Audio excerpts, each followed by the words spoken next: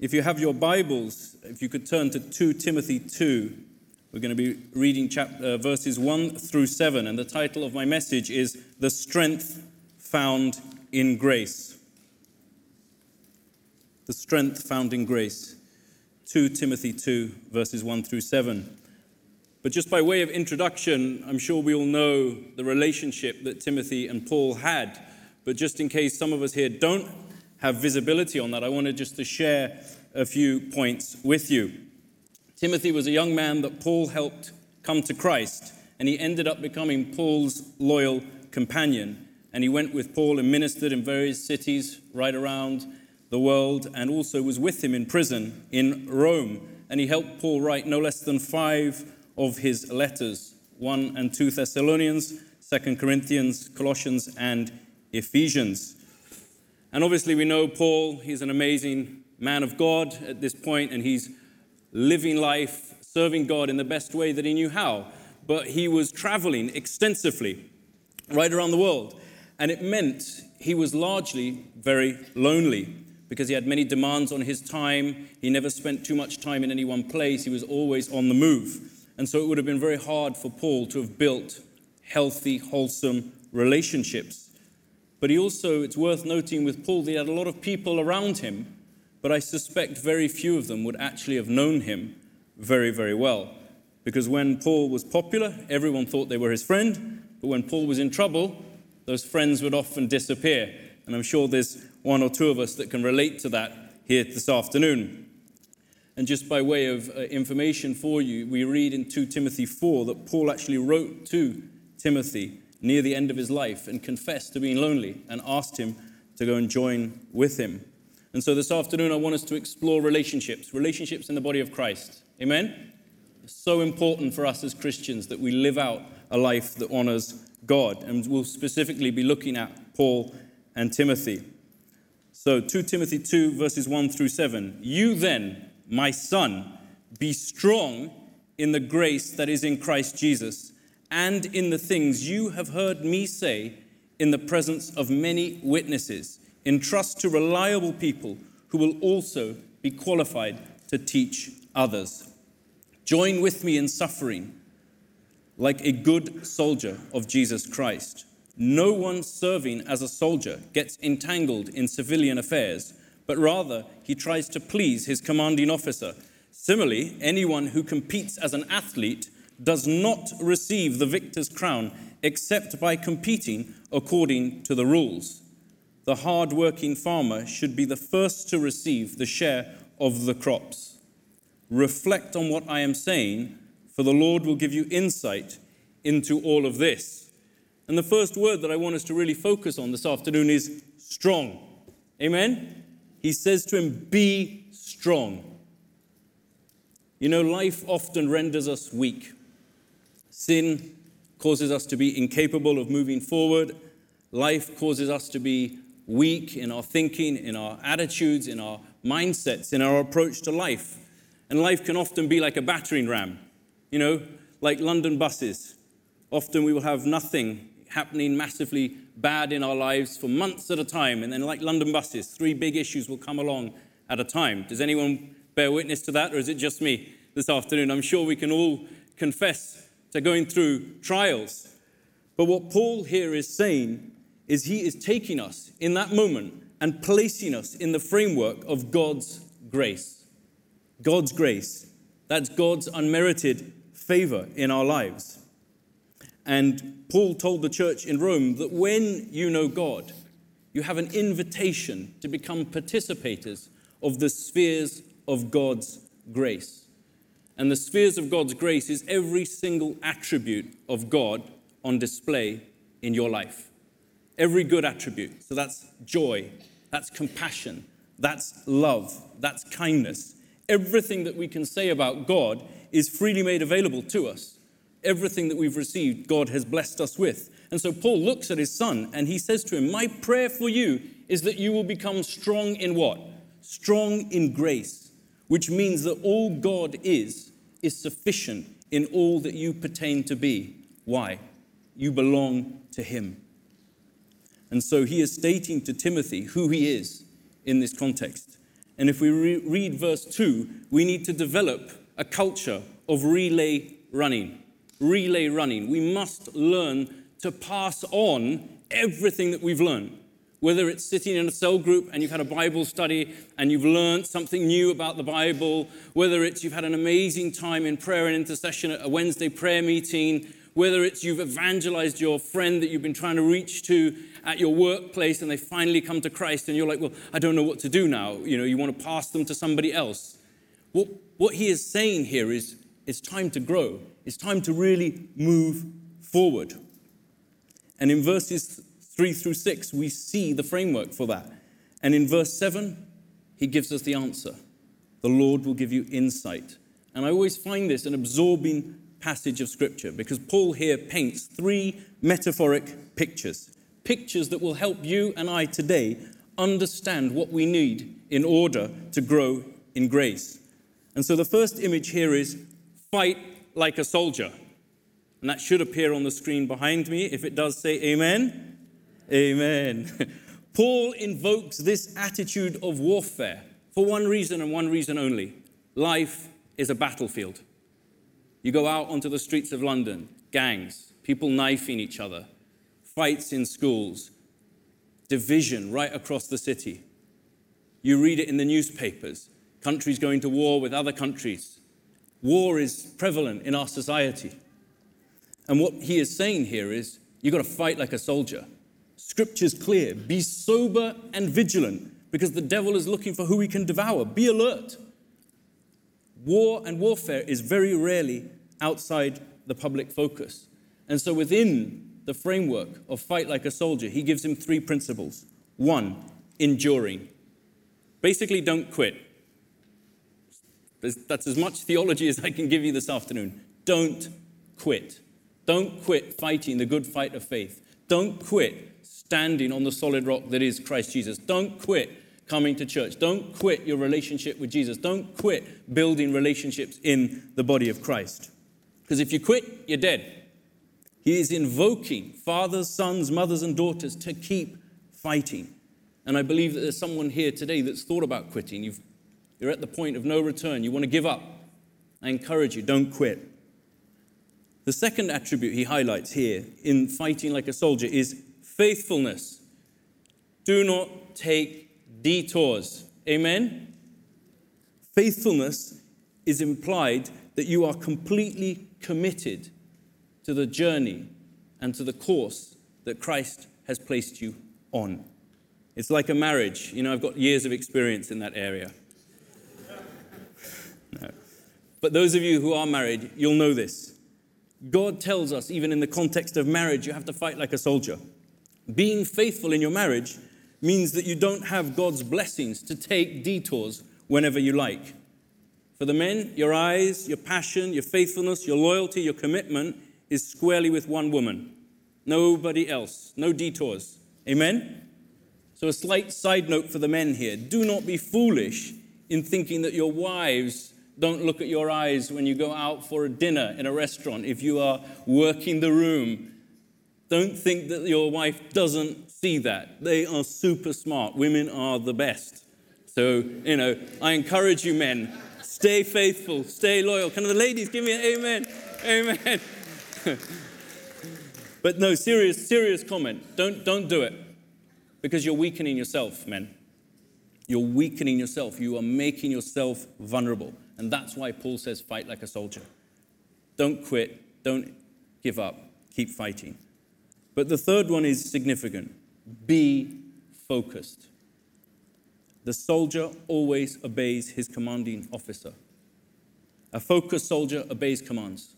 We're soldiers for Christ. A focused soldier knows who his men are. He understands the weapons. Your greatest weapons are the Holy Spirit, Jesus, and the Word of God. Those are your 3 strongest weapons. And men, listen to me, you need to invoke them every single day. Never take your eyes off the enemy. A good soldier will never take his eyes off the enemy. He will always be alert. No turning their back. Because the enemy knows what your Achilles heel is. Whether it's that addiction, whether it's that mindset, whether it's that unforgiveness in your heart, whatever your Achilles heels. The enemy knows what it is, and he will use it to his advantage at the earliest opportunity. And so I encourage you, stay focused. A focused soldier is always prepared to die. And that's why Paul said in Galatians 2:20, I am crucified with Christ. Nevertheless, I live, not I, but Christ lives in me. I want every single person, by the time you leave here today, to be able to look the next person in the eye and say, I'm prepared to lay it all down on the line for Christ every single day. That's the moment you leave the building. That's not 9 a.m. tomorrow morning when you face your boss. That is today when you leave the building. Keep your eyes on Jesus. And what I find staggering here is that Paul has barely finished giving his first illustration, and he's straight on to his second illustration. Run like an athlete. Next image should be behind you. Anyone who competes as an athlete does not receive the victor's crown except by competing according to the rules. And so the first principle to draw from that is you've got to be sure of your call. You've got to know what your calling is.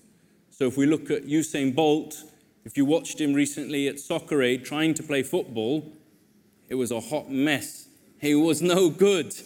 He was not designed by God to play football. But dear Mr. Bolt is quite good at running, I understand. He has a number of gold medals. So you've got to be sure of your call. What has God called of you? What is he calling you to do today? A second attribute that an athlete has is they are always focused on the finish line. Every single time. They're always prepared. On your marks, get set, go. They're looking for the finish line, the end goal, the end result. And so we have to learn to run with the end goal in sight. Even Mr. Bolt only does it right when he gets to the finish line, doesn't he? He just has a little glance left and a little glance right to see where everyone else is. But at the start, his head's down, he's looking, and he's got the same finish line as everybody else. Every person here in Christ, we have the same finish line. But we have to run our race. And so men in particular, I want you to lift your head up today. We have a great spiritual race to run on this earth. And what you will find is time just goes by. It just goes by without even knowing it. And we give up every single day opportunities to run our race for Christ. Because we get bogged down by the issues of life. We get bogged down by the challenges. We get bogged down by the day-to-day activities. But the third thing, and I would encourage you, if you've never been to Bible school, get involved. This is really important. We have to be sound in our doctrine. We have to be sound in our doctrine. He says there very clearly, run according to the rules. He competes according to the rules. So God is saying to you, how are you going to honor those rules? In the same way, if you see those 8 athletes that are running the 100 meters, they can't dive into the lane to their left or their right. They have a lane. They have to stay within the rules. They can't decide to jump the gun. If they do, they end up getting disqualified. And I know that none of us are going to get disqualified in our walk with God. Amen?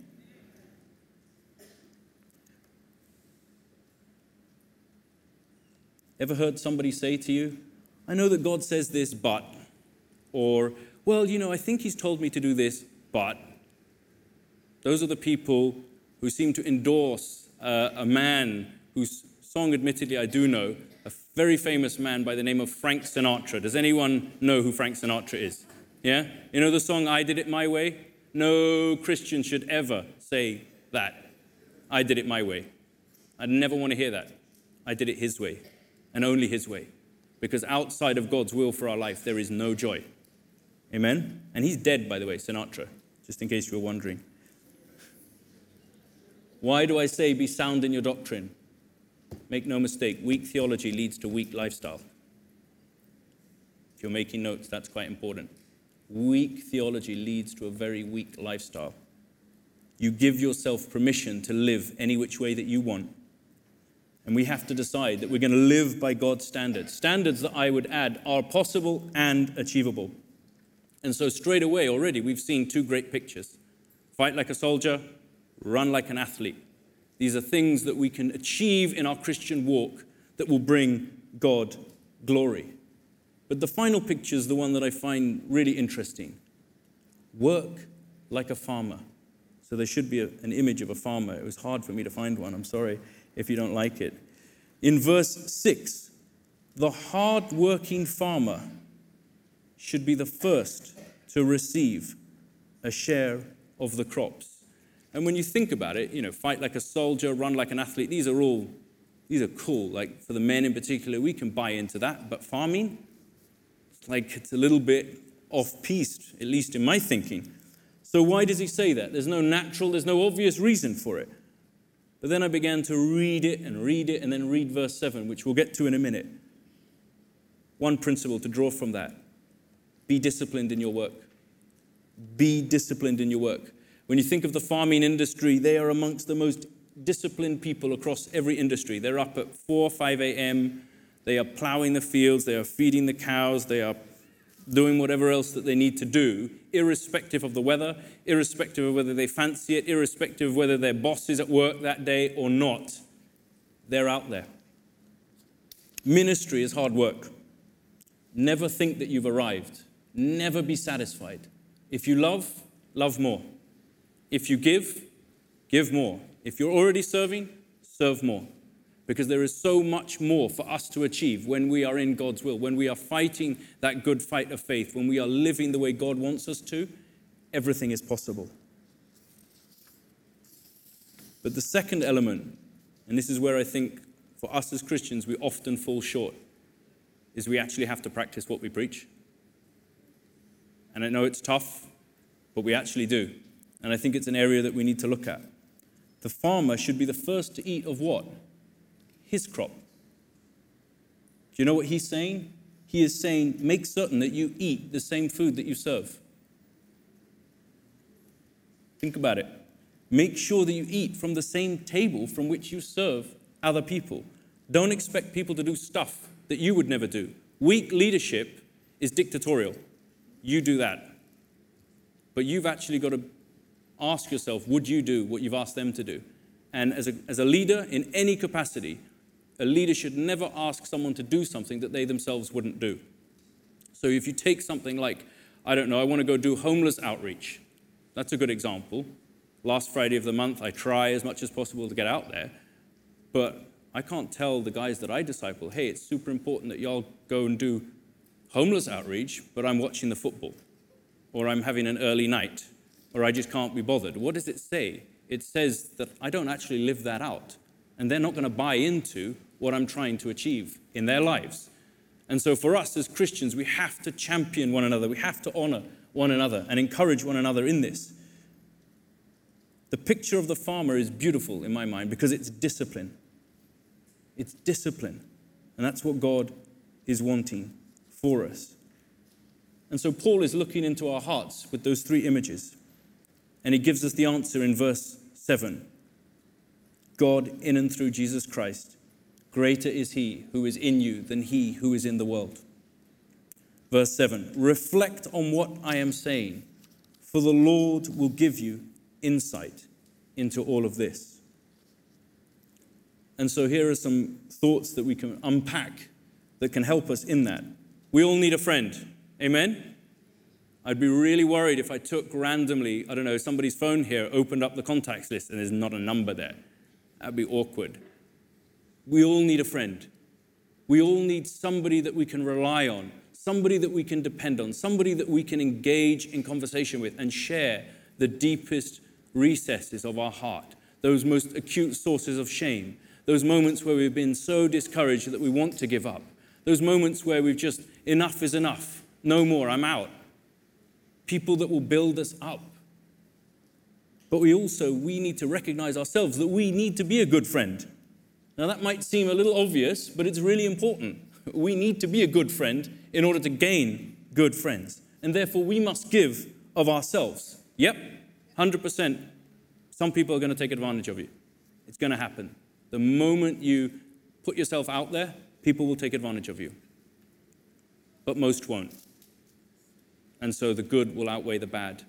And God makes all things work together for good for those who love him and those who are called according to his purposes. So if you make friends with someone and they take full advantage of you and just abuse whatever blessings you've given them or whatever opportunities you're trying to help them with, don't worry. You're doing God's will. God will bless it back to you tenfold or 100-fold. Amen? Number 3, patience is vital. The first attribute of love described in 1 Corinthians 13 is, someone shout it out, love is patient. Love is first patient, then it is kind.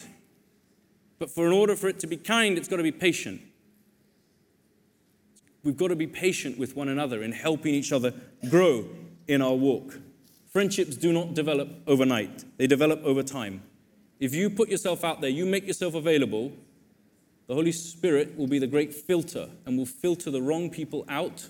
The right people in and the wrong people out. You know what I mean? Just imagine the pastor with the colander, right? The bad people are the water. Pastor, the good people. Amen?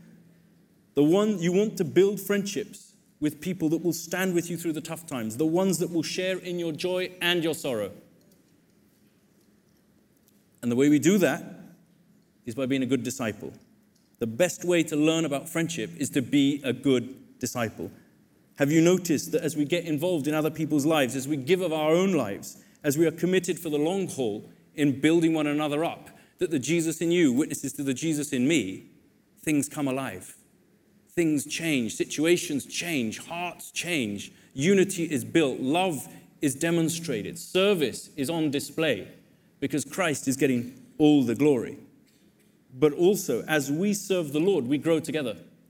And that's really important. We're not in a race with or against each other. We are running our race to win the prize that we all get to glory. We all get to glory. And as we draw on the example of Christ, we become better friends to one another. And as we learn more about his commitment to us, we find ourselves being more committed to one another. And so maybe then the world will be able to look at our lives and say, I see Jesus in each and every person in this room. Because nobody has it all together. Nobody. If you ever meet somebody that says, hey, I've got it all together, they are king of their own castle. They are lord of their own life. Straight off the bat. But actually we have an opportunity today to place our trust where our trust has been earned in God's word and in his promises. And he wants us to walk in a way that brings him honor, that brings him glory, because he alone is worthy of all of our praise and all of our honor. And so it's a radical call today. We've seen 3 images. Fight like a soldier. Some of us have got to pick ourselves up and carry on fighting. We've got to get back into that race that God has called us to run. We've got to stand and then stand again. You read it about the armor of God in Ephesians 6. When you've done everything else, do what? Stand and stand again, i.e. don't quit. Faithful endurance. Run like an athlete. Athletes are disciplined, they're determined, and they know who they are. They know what their talents are. They know what their capabilities are, and they're prepared to pay the price. I guarantee you this, Mr. Bolt doesn't eat Big Mac. Guarantee it. And thirdly, work like a farmer. Often we have to break up the ground in our own hearts, the unforgiveness that we've buried, the burdens that we carry, the sources of shame that we've not surrendered, the struggles in our childhood, situations that maybe we don't want to talk about. But if we want to move forward, we've got to work like a farmer. We've got to sow seeds into other people's lives. Anyone that knows me, you'll know that Proverbs is my favorite book in the scriptures, because I can always think you can't get any more wisdom. Read the book of Proverbs, just like one verse, and that's like me for the whole year. But Proverbs 11:25, he who waters will himself be watered. It's a kingdom principle, that as you sow, you reap. As you serve, as you give of yourself, as you are intentional in building these intimate relationships in the body of Christ, somebody will pour into your life unexpectedly. And I'm sure there's not a person in this room that wouldn't be able to testify to that. But we have to position ourselves, friends, which means we have to let go of the stuff that's weighing us down. We have to let go of the things that are holding us back, the people, the situations, the challenges that are holding us back, and actually say, well, you know what, here I am. Here I am. I'm not Lord of my own life. I want to run like an athlete. I want to fight like a soldier. I want to work the field out there, London and the world for Christ. I want to work that field for God's glory. And I want to sow seeds wherever you are, wherever your workplace is. It doesn't matter. That's your field. Sow, dig the soil, sow, water it, watch it grow. Watch it grow. And if you don't know what you're doing, get in touch with someone that does know what they're doing. So if you're not in a cell group, get connected to a cell group. Your cell leader will help you. Easy. But then we're able to grow together in the things of God. And that's what God wants for us this afternoon, I believe, in our heart of hearts. He wants to build unity. He wants us to have the intimacy of relationship that Paul and Timothy had. And it was very much a father-son relationship. So you might need a father figure. You might need a role model. You might need a mentor. I'm not bothered by what the word is. Fill the gap in yourself. You will know. You've got to go find someone. But the first person you need to find is you've got to find someone who's radical. Paul was radical. He lived it out. He was prepared to count the cost. And he knew what that cost was, and he was prepared to pay it. And if you read it, he went through every single trial that you can possibly imagine. And it didn't weaken him. It didn't discourage him. I would argue it probably strengthened him. So every trial that you're facing today, if you give it into God's hands, you share that problem with somebody else, you will be able to grow. You will be strengthened in your walk with Jesus. Amen? Amen? So I just want to encourage every single person here that as God speaks to your heart, allow yourself to be positioned in a way to move forward, where we can let go of some of the things, some of the places, some of the situations, some of the challenges, and actually move forward in our walk with God. And for some of us, that might be very painful because we're digging up stuff from our childhood, from our lives. So if I said, what's the biggest source of pain, for most of us, it would relate to a person, a date, and a place. And some of you already know what that is in your own life. And God is wanting us to bring that to the altar and leave it there today so that we can pursue these intimate friendships. So where there's trust, we grow and we move forward together in the things of God. Amen? So I'd like us to bow our head in prayer just for a moment.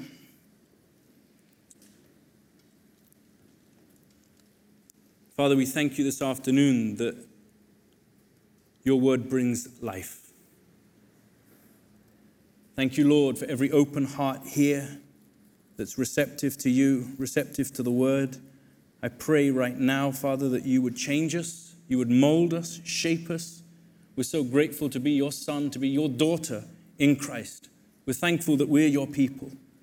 I pray right now, Father, for you to build intimacy, build relationship with each other in this place, Father, that you would change and shape us into your image, Father, who you created us to be, that you would remove every blockage, remove every struggle, remove every mindset, Father, that seeks to bring discouragement, that seeks to bring division into the body of Christ. And I pray, Father, that even in the coming days and weeks, that there would be divine appointments between every single person in this room, that they would be connected to other believers in the body of Christ, that they would grow and they would move forward in their journey with you, Father, that they would recognize that they are a son of the Most High God, that you are working and operating in every single area of their lives. And I pray that the power of the Spirit of God would descend and bring healing into every single heart under the sound of my voice right now in the name of Jesus Christ, that you would release wholeness, release victory, bring deliverance, Father, where there's been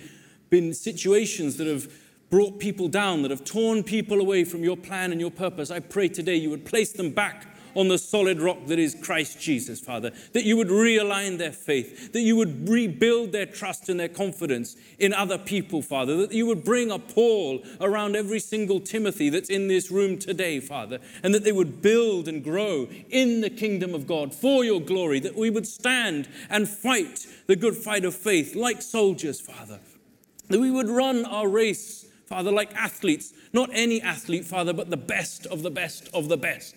And that, Father, that you would use every single person here, where they do life, where they work, where they serve, whether at the university, wherever they are, Father, that would be their harvest field. Help them toil the ground. Help them, Father, to grow in everything that you have for them. In the precious name of our Lord Jesus Christ. In Jesus' name, amen. Amen and amen.